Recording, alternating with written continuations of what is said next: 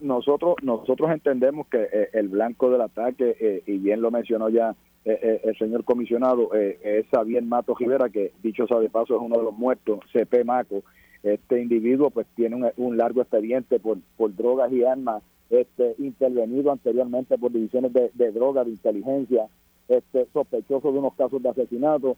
Así que nosotros entendemos que la tarjeta era la que estaba fuera del negocio, ¿verdad? Con otro sinnúmero de personas que estaban en el lugar consumiendo. Así que este vehículo prácticamente lo que hace es que reduce y abre fuego a mansalva.